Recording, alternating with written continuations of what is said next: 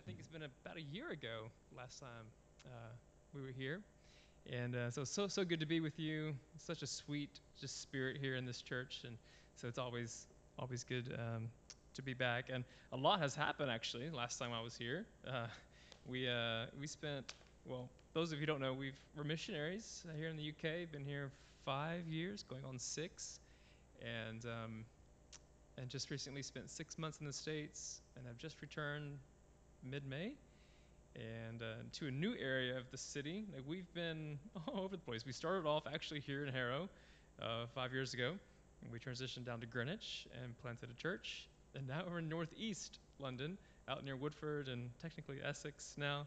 And so who knows? We might come full circle and come back to Harrow. I don't know. Who knows? But yeah, it's been a good 5 years so far. This morning, I want to talk about what I've entitled the believer's motto. We are familiar, I think, often with like slogans and mottos, and many companies have a slogan or motto, right? And I want to see how many of these that we might be able to figure out together. So um, let's see how many of these you're familiar with. Think different. Whose motto is that? Anybody know? Apple. Well done. Yeah. Melts in your mouth, not in your hands. No. It is a sweet, is a candy. M&Ms. Yeah. Okay. How about this one? I'm loving it. McDonald's. Yeah. Easy. All right. This is primarily for the ladies, probably. Um, because you're worth it. Oh, you guys got that one quick. Um, every little helps. Tesco. Tesco. Yeah. All right, so it's not just businesses that have mottos or slogans. Interestingly enough, political parties have slogans. And so back in, I mean, who knows, there might be another general election coming up soon. But in 2017, the three big parties, they all had their own mottos. The Conservative Party was forward, together, strong, and stable. That was their motto. The Labour Party was for the many, not the few. And the Lib Dems, theirs was simply change Britain's future, right? So, in all spheres of life, like we are familiar with slogans or mottos, right? And they're effective because they, in a sense, summarize the main ideas of, again, a company or, in this case, political parties. Um, and so, what is the motto of a follower of Jesus? Like, if we could sum it up, what would be our motto, right? As Christians, what would be our, in one phrase, what would that be? And so I think we find that in our text this morning in John chapter 2. So if you have a device, a Bible with you, go ahead and turn there with me. John chapter 2.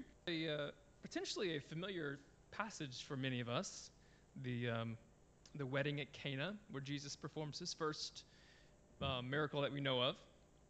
But I want to take us a little bit different angle, if you will, at this text, because I believe in this text we find our motto as believers, like our slogan. What are we meant to be about? So let's go ahead and read the text. So John chapter 2, starting in verse 1. It says, "On the third day there was a wedding at Cana in Galilee, and the mother of Jesus was there. Jesus was also invited to the wedding with his disciples. When the wine ran out, the mother of Jesus said to him, 'They have no wine.' And Jesus said to her, 'Woman, what does this have to do with me? My hour has not yet come.' Verse 5, his mother said to the servants, 'Do whatever he tells you.' Now there were 6 stone jars, or water jars, there for the Jewish rites of purification, each holding 20 or 30 gallons. And Jesus said to the servants, "Fill the jars with water." And they filled them up to the brim. And he said to them, "Now draw some out, and take it to the master of the feast." So they took it. When the master of the feast tasted the water now become wine, and did not know where it came from, though the servants who had drawn the water knew, the master of the feast called the bridegroom and said to him, "Everyone serves the good wine first, and when people have drunk freely, then the poor wine. But you have kept the good wine until now." This is the first of his signs Jesus did at Cana in Galilee, and manifested his glory, and the disciples believed in him. After this, he went to Capernaum with his mother and brothers and his disciples, and they stayed there for a few days.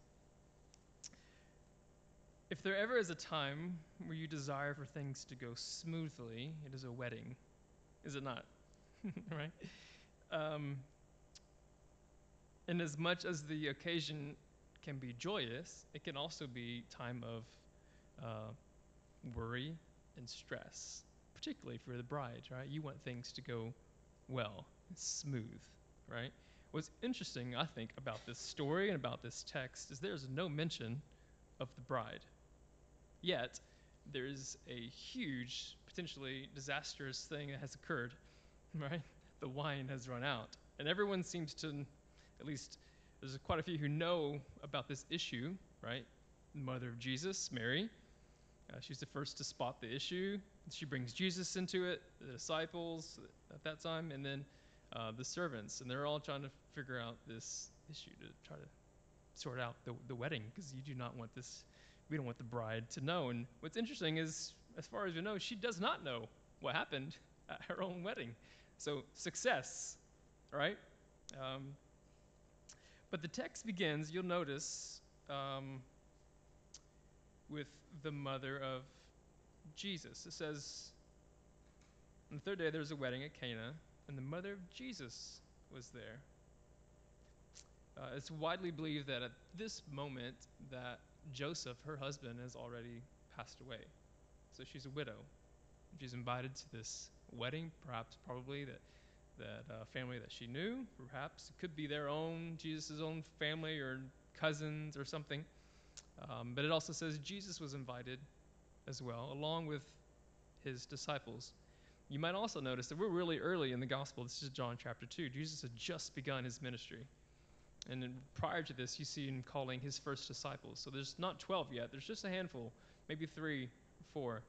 So Jesus is just starting his ministry yet, and then he begins this, he's attended this wedding. And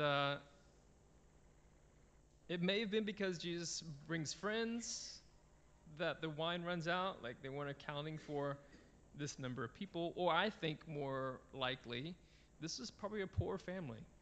And they only had a certain amount of provisions for the wedding, and just kind of hoping that, okay, what we have, we'll do it, sort of thing. But yet it didn't. They ran out. So big problem. Not only does this put a damper on the party, right, for the wedding, but it's also a huge embarrassment to the family at this time. It's a huge embarrassment. And you'll see Mary speaks to her son, Jesus, and simply says this. What does Jesus say? Or, sorry, Mary say? They have no wine. Now, it's difficult to know what Mary wanted Jesus to do in this moment. It's hard to know the tone of Mary's statement. Is she just simply stating a fact? Do you know what I mean? Like, there's no wine. Or is she saying, there's no wine, do something about it? You know? It's hard to know exactly where Mary is coming from. It appears, though, I think, her comment was meant to elicit some sort of response from Jesus because of Jesus' reply. Look at Jesus, how Jesus responds to his mom, Mary. Jesus responds with a mild rebuke. He says, "Woman, Now, if I were to tell my mom, woman, that would not go over well. I don't know about your parents or your mom. That would not go over well in my family, okay? And Jesus responds with this apparent mild rebuke. Woman, what does this have to do with me? My hour has not yet come. So I think we can deduce from this that Mary, however she addressed Jesus in this case, was asking him to do something. I don't know if she was asking him to do a miracle at this point or not, but apparently she wanted some kind of response from Jesus to sort this out. And this expression, woman, not necessarily uncommon, but it is interesting that he chooses to address his own mother that way. I guess it'd be similar to us in our culture. A word we don't use often is like ma'am. Like, ma'am, what does this have to do with me? It's not a word we typically use often. But it is a polite expression of distance, I think, between Jesus and his mom. And listen, I think this is a defining moment in their relationship. Right, track with me, okay? Jesus they've been growing up. Jesus has been growing up with his mom up to this point. He's now begun his ministry, and he gives a mild rebuke to his mom, maybe for the first time, to create some distance. And Jesus is needing to remind his own mother that their relationship is changing. He's not just her son, he's also her Lord now. And so this is a defining moment. And I think anyone in the room who are parents, there comes to a point in life where that relationship, that parental relationship with your child changes, right? I remember when Aiden, he started secondary school, that was, again, a similar thing. Like, we're not going to walk him to school now. Aiden's taking the bus, right? And he just goes. And often we don't even see him in the morning, right? He just gets up and goes. So there's a natural kind of change in this relationship, I think we see even here in this text. And so again, Jesus is simply politely distancing himself from Mary, his mom, and his identity as also God's son. And we know Jesus does nothing, even a request from his mom, without first consulting his Father. John 5:19, Jesus says this, "Verily, truly I say to you, the Son of Man can do nothing by himself. He can only do what he sees the Father doing. Because whatever the Father does, the Son also does." So here's what I think is going on in this text. I think Mary had asked Jesus to do something he had not had the opportunity yet to consult with his Father. Which is, I think, is a small lesson for us. May we do the same. May we be that careful to do things without first consulting our Father. His response, again, is a gentle reminder that his sonship is ultimately to his heavenly Father. And now, so how does Mary take this gentle, mild rebuke from her own son, Jesus? How would you respond, if you're, a lady in the room? For what we know of Mary, she is a woman of very few words. If you recall, when the angel speaks to her in Luke chapter 2 about she's going to be bearing forth a son named Jesus, and the angel's telling her all these things, we know that she is like me. I'm a thinker. She's a thinker. She's not one who communicates out loud, or is not like a verbal processor like my wife Lindsay is. She is. We're completely opposite, right? And so she, I think, is more of a quiet spirit, and will think things through before speaking. Because we know in Luke 2 it says that Mary pondered these things in her heart. Remember that? She was one who would receive things, hear things, and then just kind of think about it. So she's pondering things. And I think when Jesus rebukes her mildly, I think she ponders this. I think she realizes, in a sense, what's going on. And so her response is, look at this in the text. It says, Mary turns to the servants that are there who are busy about their duties and says something I think is wise and measured. The wise and measured response. She turns to these servants and says, do whatever he tells you. Again, I think this is after a time of thinking about these. So, notice what she does not do. She does not question her son, Jesus. She didn't try to sort it out herself. All right, son, I'll do it. I'll go to the shop and get some more wine. She doesn't do that. She doesn't try to force Jesus' hand to do something. She simply says, do whatever he says to the servants. And so, my friends, this is the motto. So if you are comfortable like I do in my Bible, I often write and underline things. If you do, underline Mary's request to the servants, do whatever he tells you. This is, I believe, the Christian's motto. So let's, with the remainder of our time, I want to break this down, this motto of followers of Jesus. What does this look like? Firstly, I'm going to look at 5 things.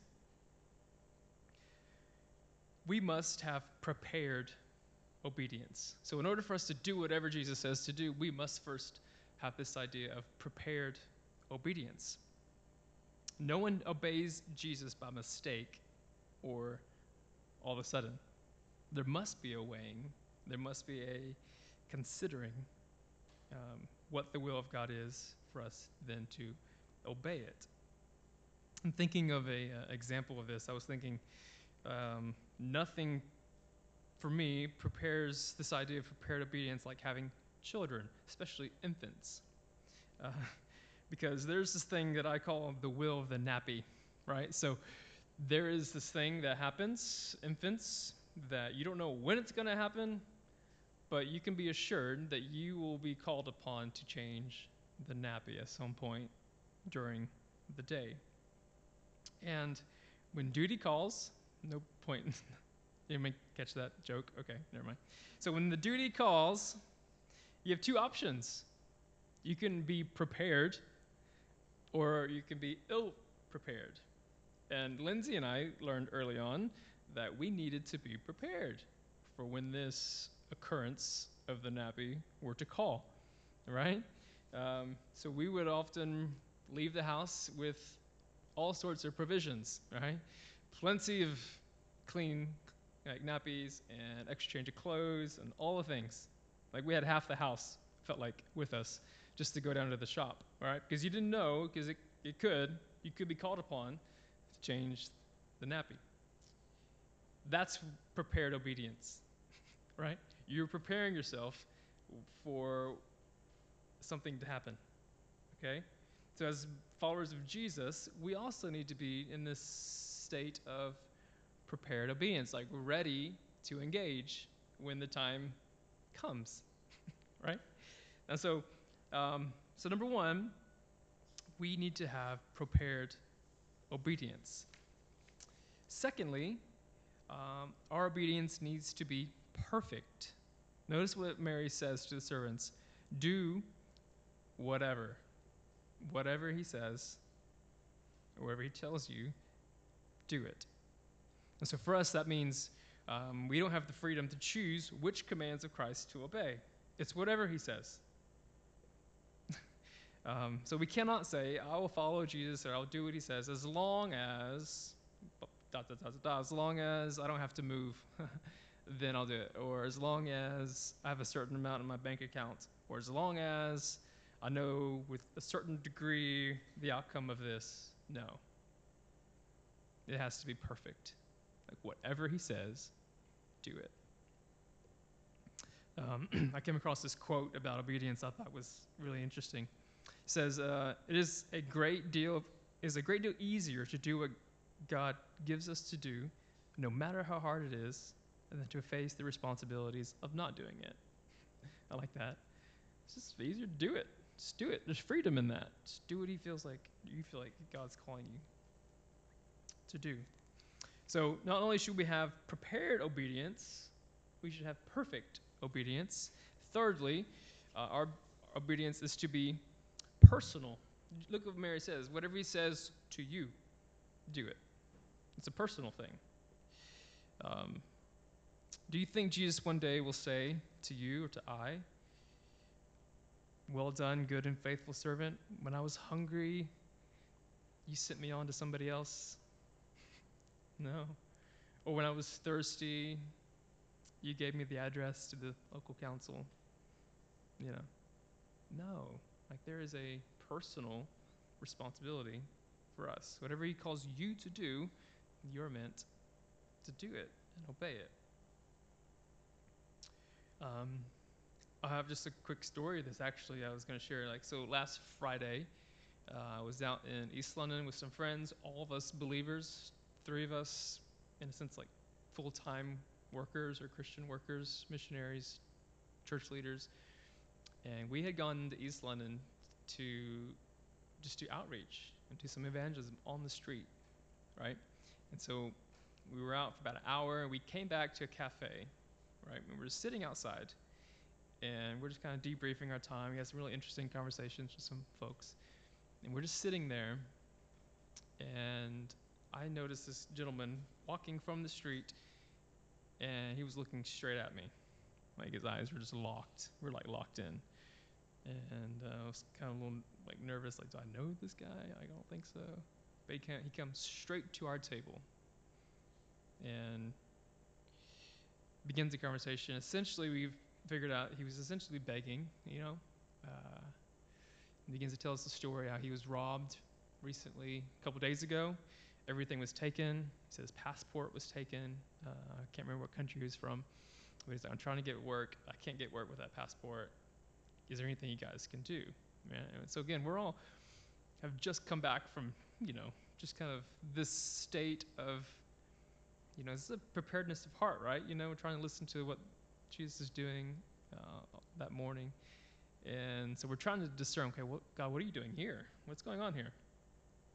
And one of us just simply asked, just curious, are you a spiritual person? And the guy says, yeah, I am. And then we get a little further, you're like, are you follow Jesus? Do you believe in Jesus? You're just curious, And he says, yes, but I've never been baptized, He's like, I want to be baptized, And so we're all just like, what is Jesus doing here? Like, in this moment, what is he doing? And so we begin talking a bit further, and became apparent that this guy, he wanted to be baptized, like, right now. We're in East London. We're in Hackney. And he's like, I want to do this now. And then my friends and I were like, okay.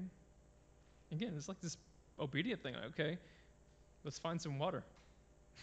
And so we walked to Regent's, like the canal in East London, and jump in and baptize this guy.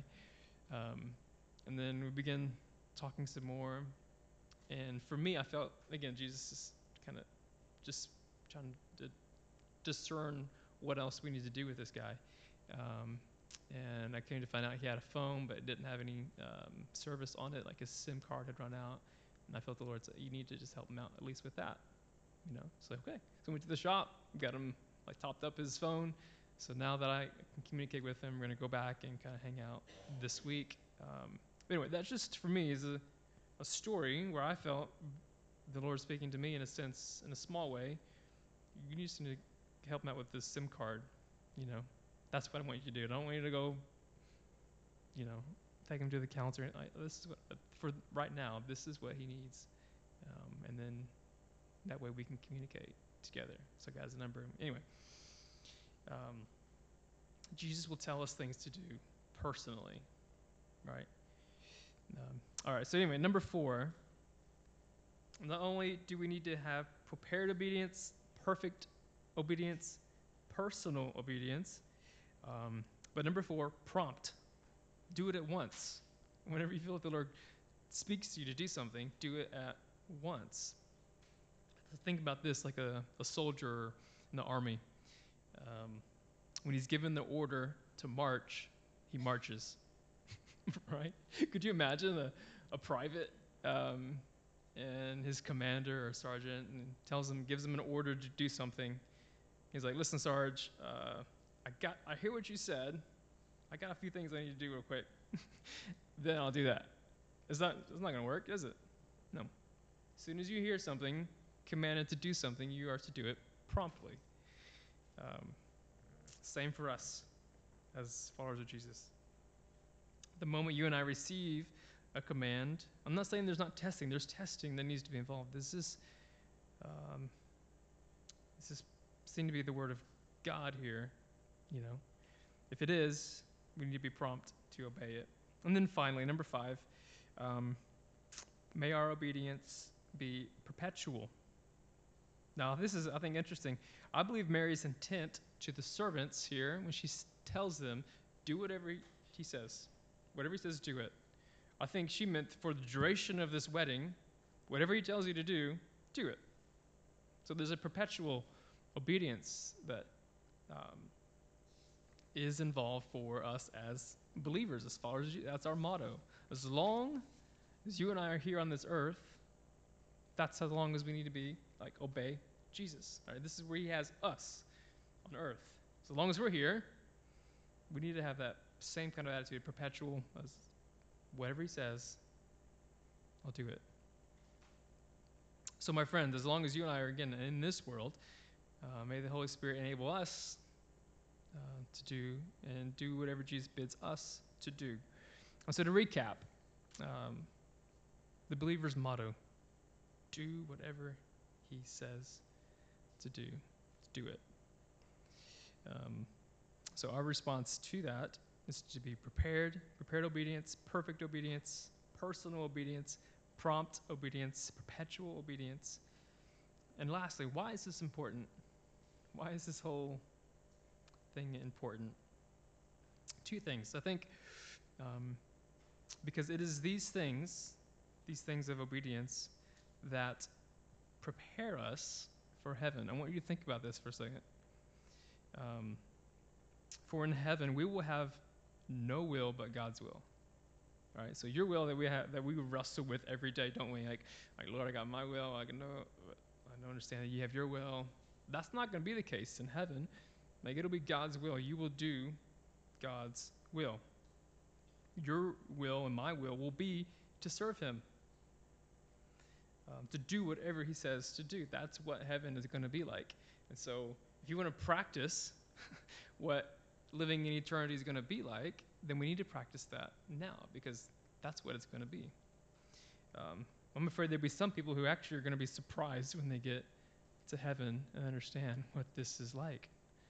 They may not like it, but I'm telling you, this is what heaven is going to be like, for us to learn here what practical obedience is like. So if you don't enjoy it here, you're not going to enjoy it in heaven, is another way to say it. Right? Okay. Yeah. Number 2, and let's not miss this. This is a huge part of the story, the text, that often we typically focus on, is we get to participate when we obey Jesus. We get to participate in the works of Jesus. Look at the end of verse 7. It says that Jesus said to the servants, "Fill the jars." Right? He responds. There's a command: fill the jars with water, and they filled them up to the brim. And he said to them, "Now draw some out and take it to the master of the feast." So they took it. And so these servants, they obey, they do what Jesus says to do, and as they do, they participate in this miraculous event of turning water into wine, right? So when you and I obey Jesus and do what he tells us to do, we get to participate in his work, all right? And often we get to see miraculous things take place. And so may that be our motto. Do whatever Jesus says. Do it. But here's a key piece that I want to end on this, and then I'll close. There's a defining thing that must happen for you and I, that happened, I think, to Mary in this story. So like Mary, our relationship with Jesus must move from whatever it is. Maybe it's your relationship with Jesus is a historical figure or a good teacher or whatever. I don't know. You know, in the case of Mary, is the son, but it has to move from whatever that is to Lord. It has to move. And then we see, I think that happens here for Mary. So in order for us to do whatever Jesus tells us to do, he must take the place of Lord in our hearts and lives. So let's pray. Father, we thank you for your word, and I do pray for everyone in here today, God, that we can take on this motto of being prepared to obey whatever you call us to do, be perfect in that. May we be obedient and prompt to your callings and your promptings of your Spirit. And may we be so ever faithful as long as we are here on earth. Lord, I ask this in your name. Amen.